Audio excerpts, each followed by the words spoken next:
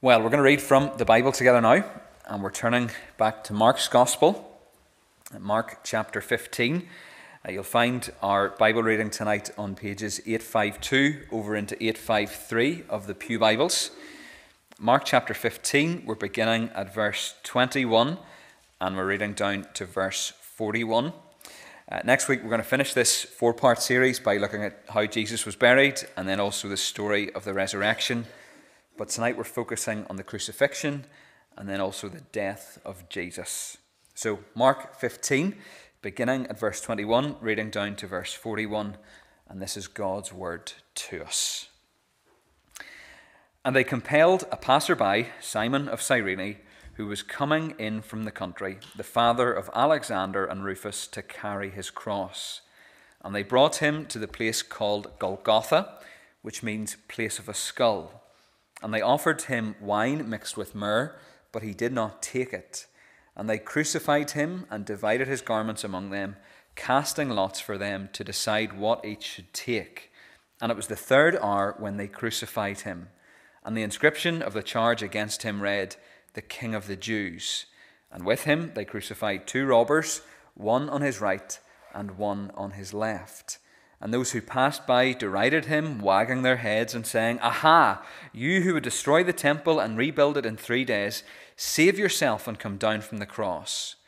So also the chief priests with the scribes mocked him to one another, saying, "He saved others, he cannot save himself. Let the Christ, the King of Israel, come down now from the cross, that we may see and believe." Those who were crucified with him also reviled him. And when the 6th hour had come, there was darkness over the whole land until the 9th hour. And at the 9th hour, Jesus cried out with a loud voice, "Eloi, Eloi, lama sabachthani," which means, my God, why have you forsaken me?" And some of the bystanders hearing it said, "Behold, he is calling Elijah." And someone ran and filled a sponge with sour wine, put it on a reed, and gave it to him to drink, saying, "Wait, let us see whether Elijah will come to take him down." And Jesus uttered a loud cry and breathed his last. And the curtain of the temple was torn in two from top to bottom. And when the centurion who stood facing him saw that in this way he breathed his last, he said, "Truly this man was the Son of God." There were also women looking on from a distance, among whom were Mary Magdalene and Mary the mother of James the younger, and of Joses and Salome. When he was in Galilee, they followed him and ministered to him, and there were also many other women who came up to Jerusalem with him. Amen. And we thank God for his word to us this evening. Well, let's take our Bibles and turn to Mark chapter 15. You'll find the passage that we're looking at on pages 852 over into 853 of the Pew Bibles. And this evening we're coming to the very heart of our faith as we consider the events of the first Good Friday. The verses that are before us are among the most precious in all of Scripture. Unlike other passages, you could preach a series on this one passage alone. There's so much to unpack from it, yet there's a beautiful simplicity to it as well. In terms of simplicity and in terms of summarising our faith, children's hymns are among some of the most useful tools for us.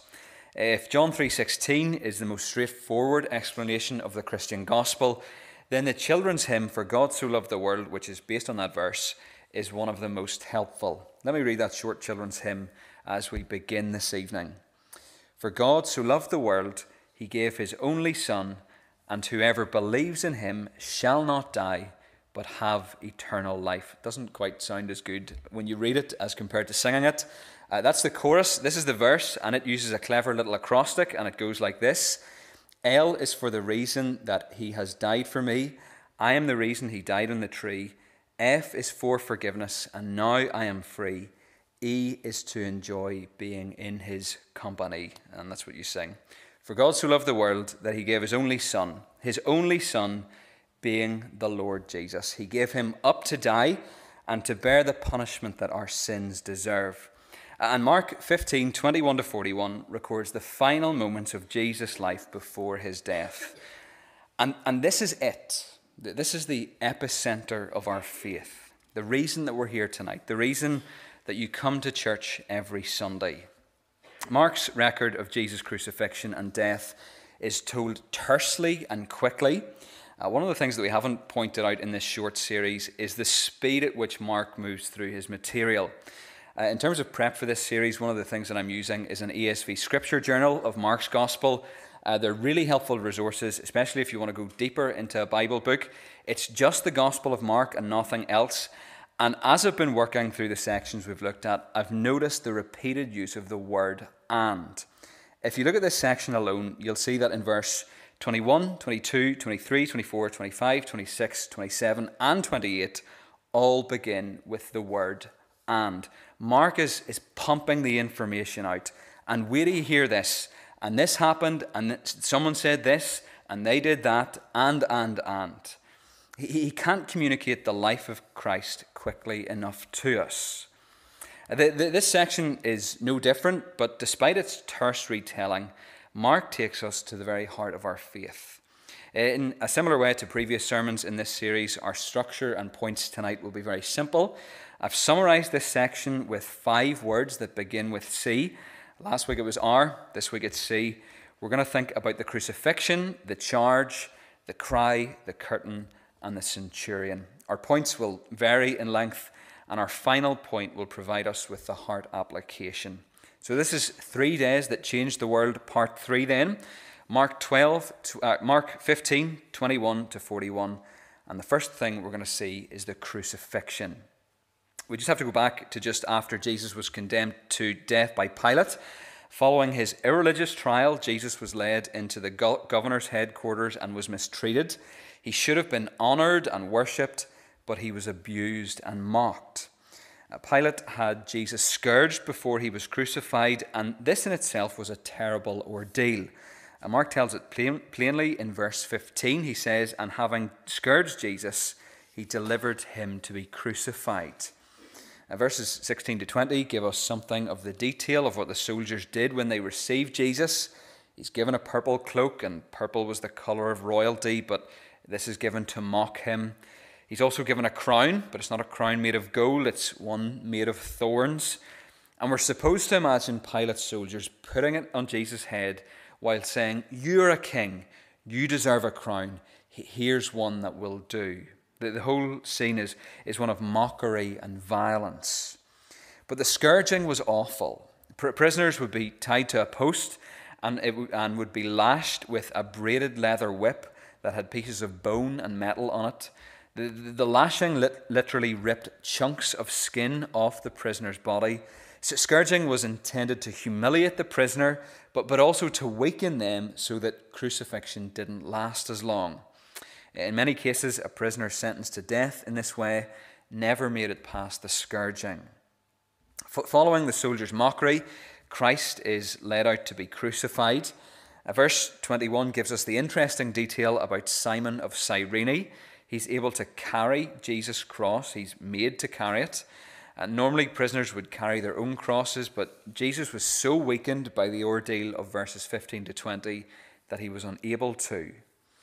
Simon of Cyrene is also identified as the father of Rufus and Alexander. Seems like a very strange detail to include, but Rufus is mentioned later in the New Testament over in Romans 15:13. And basically Mark includes this detail because he would have known Rufus. He was one of the early followers of Christ and would have been part of the church at Rome, the church that Mark wrote this gospel to.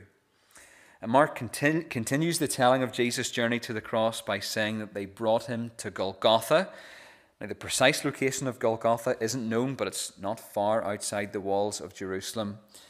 At Golgotha, and in preparation for crucifixion, verse 23 tells us, they offered him wine mixed with myrrh, but he did not take it. The wine myrrh mix was a narcotic that was given to condemned prisoners to dull their senses to the pain that they were about to endure. It was really a first century anesthetic, but Jesus doesn't take it. He willingly suffers the full torment of crucifixion. With all the preparations made, Mark very simply tells us, and it was the 3rd hour when they crucified him. Crucifixion was essentially death by asphyxiation. Your arms were outstretched and nailed to a horizontal beam. Your body was stretched out and your legs were nailed to a vertical beam. Gravity would have been pulling you down on the crosses. There was a little plinth, though, on which you could put your feet. More often than not, victims would slip on the plinth as they slipped in and out of consciousness. What's fascinating about all of the Gospels is that the authors don't include any of the grisly details. That's where the film, The Passion of the Christ, takes a wrong turn. It focuses on Jesus' physical suffering, but it's the spiritual suffering that's most significant. Upon his nailing to the cross, Jesus enters a whole new level of suffering for the sake of his people. When someone was crucified, it was the custom of the Romans to affix a statement of the charge against the person on the vertical beam of the cross. Having told us about the build-up to the crucifixion and the moment itself, Mark moves on to mention the charge. Look at verse 26. It says, "And the inscription of the charge against him read, 'The King of the Jews.'" John, in his Gospel, gives us a little bit more detail. He tells us that Pilate provided the charge himself and that it was written in Hebrew, Greek, and Latin, the three most common languages in the Roman Empire at the time. So everybody's able to read this charge. The religious leaders weren't very happy about it. They wanted Pilate to change it to, "This man said, I am the King of the Jews." But having already given them plenty, Pilate refuses. Now, the irony of the charge is that Jesus was the King of the Jews, but the Jews did not receive him. His own people rejected the Messiah. Yet for early believers, this phrase became a confession of their faith, a confession of truth. Jesus was not just a king, he is the king, and one day will return to fully and finally establish his kingdom through the new heaven and new earth. The mockery of Jesus continues into verses 27 to 32. People walking past mock him. Two robbers who were crucified with him mock him. Mark doesn't mention how one of them turns to Christ in his dying moments. And the chief priests and scribes stick a final verbal boot in. He saved others, he cannot save himself. Their blindness is really quite astonishing. Jesus hangs on the cross for approximately 6 hours. Mark tells us that they crucified him around the 3rd hour, and an unusual darkness covered the land from the 6th hour until the 9th hour. This darkness was a supernatural act of God and not something like a solar eclipse. In the Old Testament, darkness represented many things: a situation of human ignorance and sin, divine lament or divine judgment. Here it communicates all of those things. Jesus is bearing God's judgment for the sin of the world, yet the tragic death of an innocent man should result in sorrow and lament. At the 9th hour, Jesus utters a despairing cry. The cry, that's our 3rd word this evening. Look at verses 34 to 37. "And at the 9th hour, Jesus cried with a loud voice, 'Eloi, Eloi, lama sabachthani,' which means, my God, why have you forsaken me?" And some of the bystanders hearing it said, "Behold, he is calling Elijah." And someone ran and filled a sponge with sour wine, put it on a reed, and gave it to him to drink, saying, "Wait, let us see whether Elijah will come to take him down." And Jesus uttered a loud cry and breathed his last. Jesus drew this lament of utter God-forsakenness from Psalm 22. It's likely that he recited the whole psalm on the cross. Jesus knew the scriptures and he knew that he was the fulfillment of them. In some mysterious way at this moment, Jesus, the second person of the Trinity, is cut off and separated from God because he is bearing the sin of humanity. He is enduring God's wrath as a substitute for sinners. His cry doesn't indicate that he was bewildered or confused, as if he actually expected his Father to rescue him from the cross and was disappointed. It instead expresses the terrifying cost of his sacrifice. He knew beforehand that he must die in order to fulfill his mission. Jesus could endure the pain, but the terrifying weight of utter separation from God and God-forsakenness were something that he had never experienced before. So some people standing nearby think that he calls on Elijah to come and save him. There was a superstitious view of Elijah among the Jews. They held him in very high regard, but despite their speculation that he might appear, he doesn't. Mark records Jesus' death in verse 37 through 10 simple words. And Jesus uttered a loud cry and breathed his last. The King of the Jews, the King of Kings, dies. The crucifixion, the charge, the cry, and the curtain. That's our fourth word. Several supernatural phenomena accompany Jesus' death. Mark records two. First, the curtain of the temple is torn. With his usual brevity and clarity, Mark records the event in verse 38. And the curtain of the temple was torn in two from top to bottom. Now, we need to understand that this was no ordinary curtain. This isn't a little net curtain that you have in your bathroom. This was the curtain between the most holy place and the holy place. It was made of elaborately woven fabric, and it was 60 feet high and 30 feet wide. No one was allowed to enter the most holy place behind the curtain except the high priest, and even he was only allowed in once a year on the Day of Atonement. Torn in two signifies the removal of separation between God and humanity. Access to God is now provided by the unique sacrifice of Jesus. It's so significant. There's an old hymn called Hark the Voice of Love and Mercy. The third verse beautifully sums up the significance of the curtain being torn. It says, "Finished all the types and shadows of the ceremonial law, finished all that God had promised, death and hell no more shall awe. It is finished, it is finished, it is finished. Saints, from hence your comfort draw." The supernatural tearing of this massive curtain indicates that God's people will now have direct access to his presence through Jesus. Jesus' once for all sacrificial death makes animal sacrifices in the temple obsolete. The curtain was once a huge keep out sign, but now it's removed. The curtain was a symbol of the words access denied. Its tearing changes the words to access possible. The author of Hebrews gives us a commentary on the significance of the tearing of the curtain in Hebrews 10. We're told this. We're told, "Therefore, brothers and sisters, since we have confidence to enter the holy places by the blood of Jesus, by the new and living way that he opened for us through the curtain, that is, through his flesh, let us draw near with a true heart and full assurance of faith.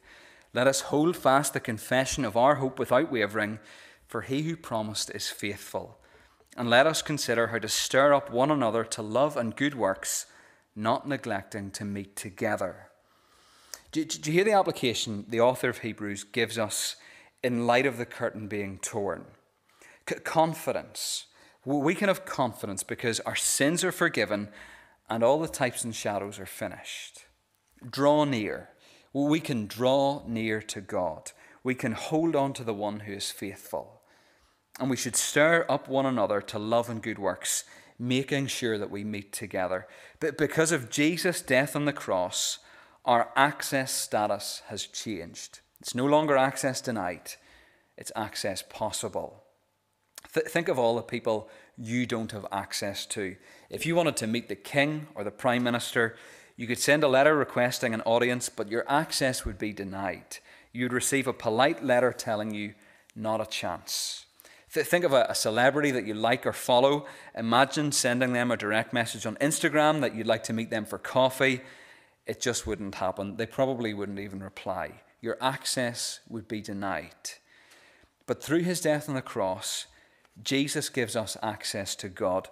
Do we realize the privilege that is ours? Does it matter on a day-to-day basis? Do we also realize that our access means that we should serve and love Jesus' church? That's the application of what the author of Hebrews says.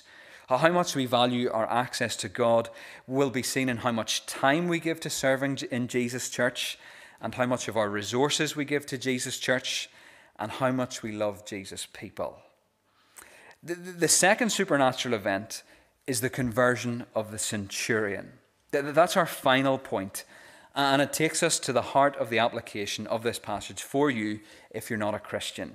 The second supernatural event is covered in Mark 15:39. And when the centurion who stood facing him saw that in this way he breathed his last, he said, "Truly this man was the Son of God." From the beginning of Mark's Gospel, we're told that Jesus is the Son of God. The story begins with these words: the beginning of the Gospel of Jesus Christ, the Son of God. After that, we read about how God the Father affirms Jesus as his Son. As Jesus is baptized, the Father speaks from heaven and says, "You are my beloved Son. With you I am well pleased." As he begins his ministry, even the demons recognize who he is. Jesus heals a man with an unclean spirit in Mark 1, and the demon says, "What have you to do with us, Jesus of Nazareth? Have you come to destroy us? I know who you are, the Holy One of God." As for others in Mark's Gospel, they don't really get who Jesus is. Some people understand, but not fully. The disciples, the people closest to Jesus, are like that. Sometimes they get it, sometimes they don't. Peter makes a confession that Jesus is the Christ, but that's different to saying that he's the Son of God. It's a different title. The high priest also asks Jesus if he is the Christ in Mark 14, and Jesus says that he is. The high priest, though, doesn't confess this. The climactic moment in Mark's Gospel comes as the centurion confesses who Jesus is. It's all been building to this point. The centurion is the first person in Mark to confess Jesus as the Son of God, and his confession comes as he sees Jesus die on the cross. What's striking is that the first person Mark tells us who believes in Jesus is a Gentile. It's an outsider. The Romans usually assigned 4 soldiers to guard prisoners during executions. The 4 soldiers were under the command of a centurion. And it's this centurion, this Roman hard man, who confesses that Jesus is the Son of God. Why does he say what he says? And how do we know that he really believes? Well, he would have known who Jesus was. Imagine how his day went. Imagine the conversation that he might have had with the centurion who was on the previous shift. Quiet night last night. The Jews were kicking up a bit of a fuss about some guy called Jesus. Pilate's got him on trial at the minute. The Jews want rid of him. Pilate isn't really fussed. You might end up crucifying him. You happy enough? Yeah, I think I've heard about him, but I've got plenty of experience. I'm well into double figures for crucifixions. It should all be very straightforward. Pilate, of course, sentences Jesus to death, and the centurion would have led Jesus and the soldiers out to Golgotha. The centurion would have seen Jesus being mocked. He would have heard him being called the King of the Jews, and he might have even hammered in the sign that said those words, the sign that went above Jesus' head. He stands with his soldiers as Jesus is put on the cross. He stands with his soldiers as the darkness comes. And as time goes on, he begins to realize that this is no ordinary crucifixion.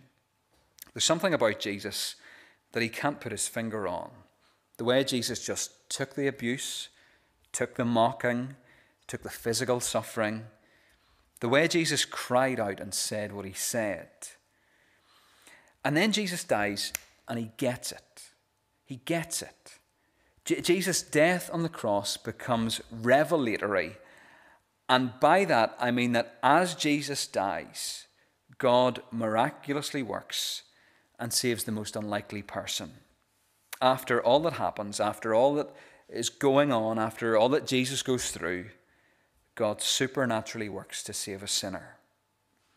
Let's finish the centurion's imaginary day. Jesus dies.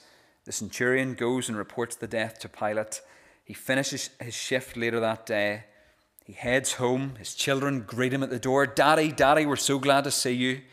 His wife welcomes him home, and over dinner she says to him, "Well, honey, how was your day?"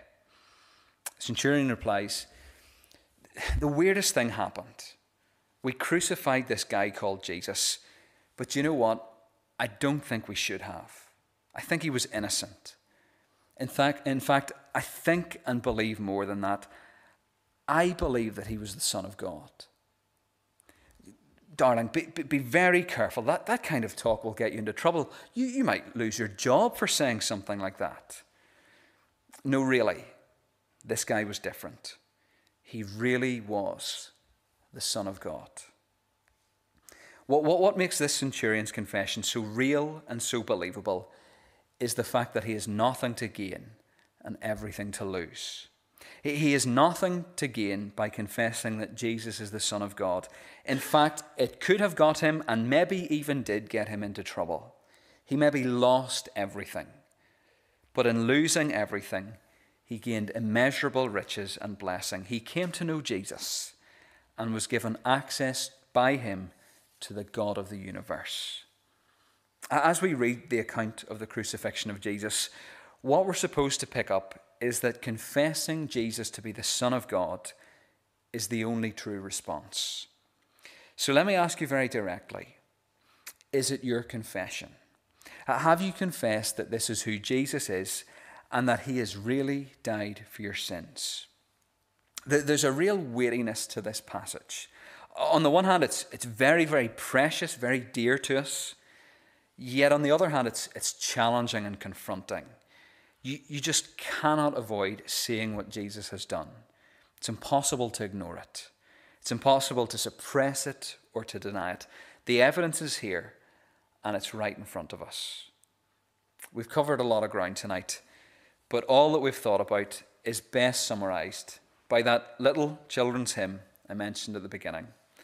For God so loved the world that he gave his only Son, and whoever believes in him shall not die, but have eternal life. L is for the love that he has for me. Jesus went to the cross out of love. We kind of forget that sometimes, but he went to the cross out of love. I am the reason he died on the tree.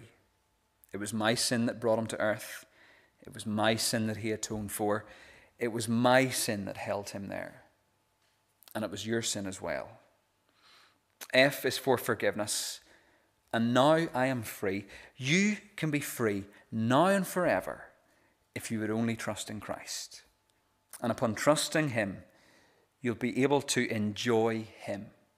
E is to enjoy being in his company, in church, in life, and one day in heaven. That's part 3 of 3 days that changed the world then. The crucifixion, the charge, the cry, the curtain, and the centurion. The thing is, there's more to come. Normally when someone dies, that's the end of the story, the end of their story. But not Jesus. And we'll cover that next week. Let's pray together. Father, we thank you for your word, and we thank you for these precious verses which tell us about the crucifixion and death of our Saviour. And we throw ourselves on him tonight, trusting him with our very lives, knowing that because he has died, all of our sins, past, present, and future, have been forgiven. And Father, we pray that you would speak on by your Spirit through your word to those who haven't yet trusted in Christ, that they, like the centurion, might confess that this man, Jesus Christ, is truly the Son of God. Father, we pray that you bless your word to our hearts tonight, and we pray these things in Jesus' name. Amen.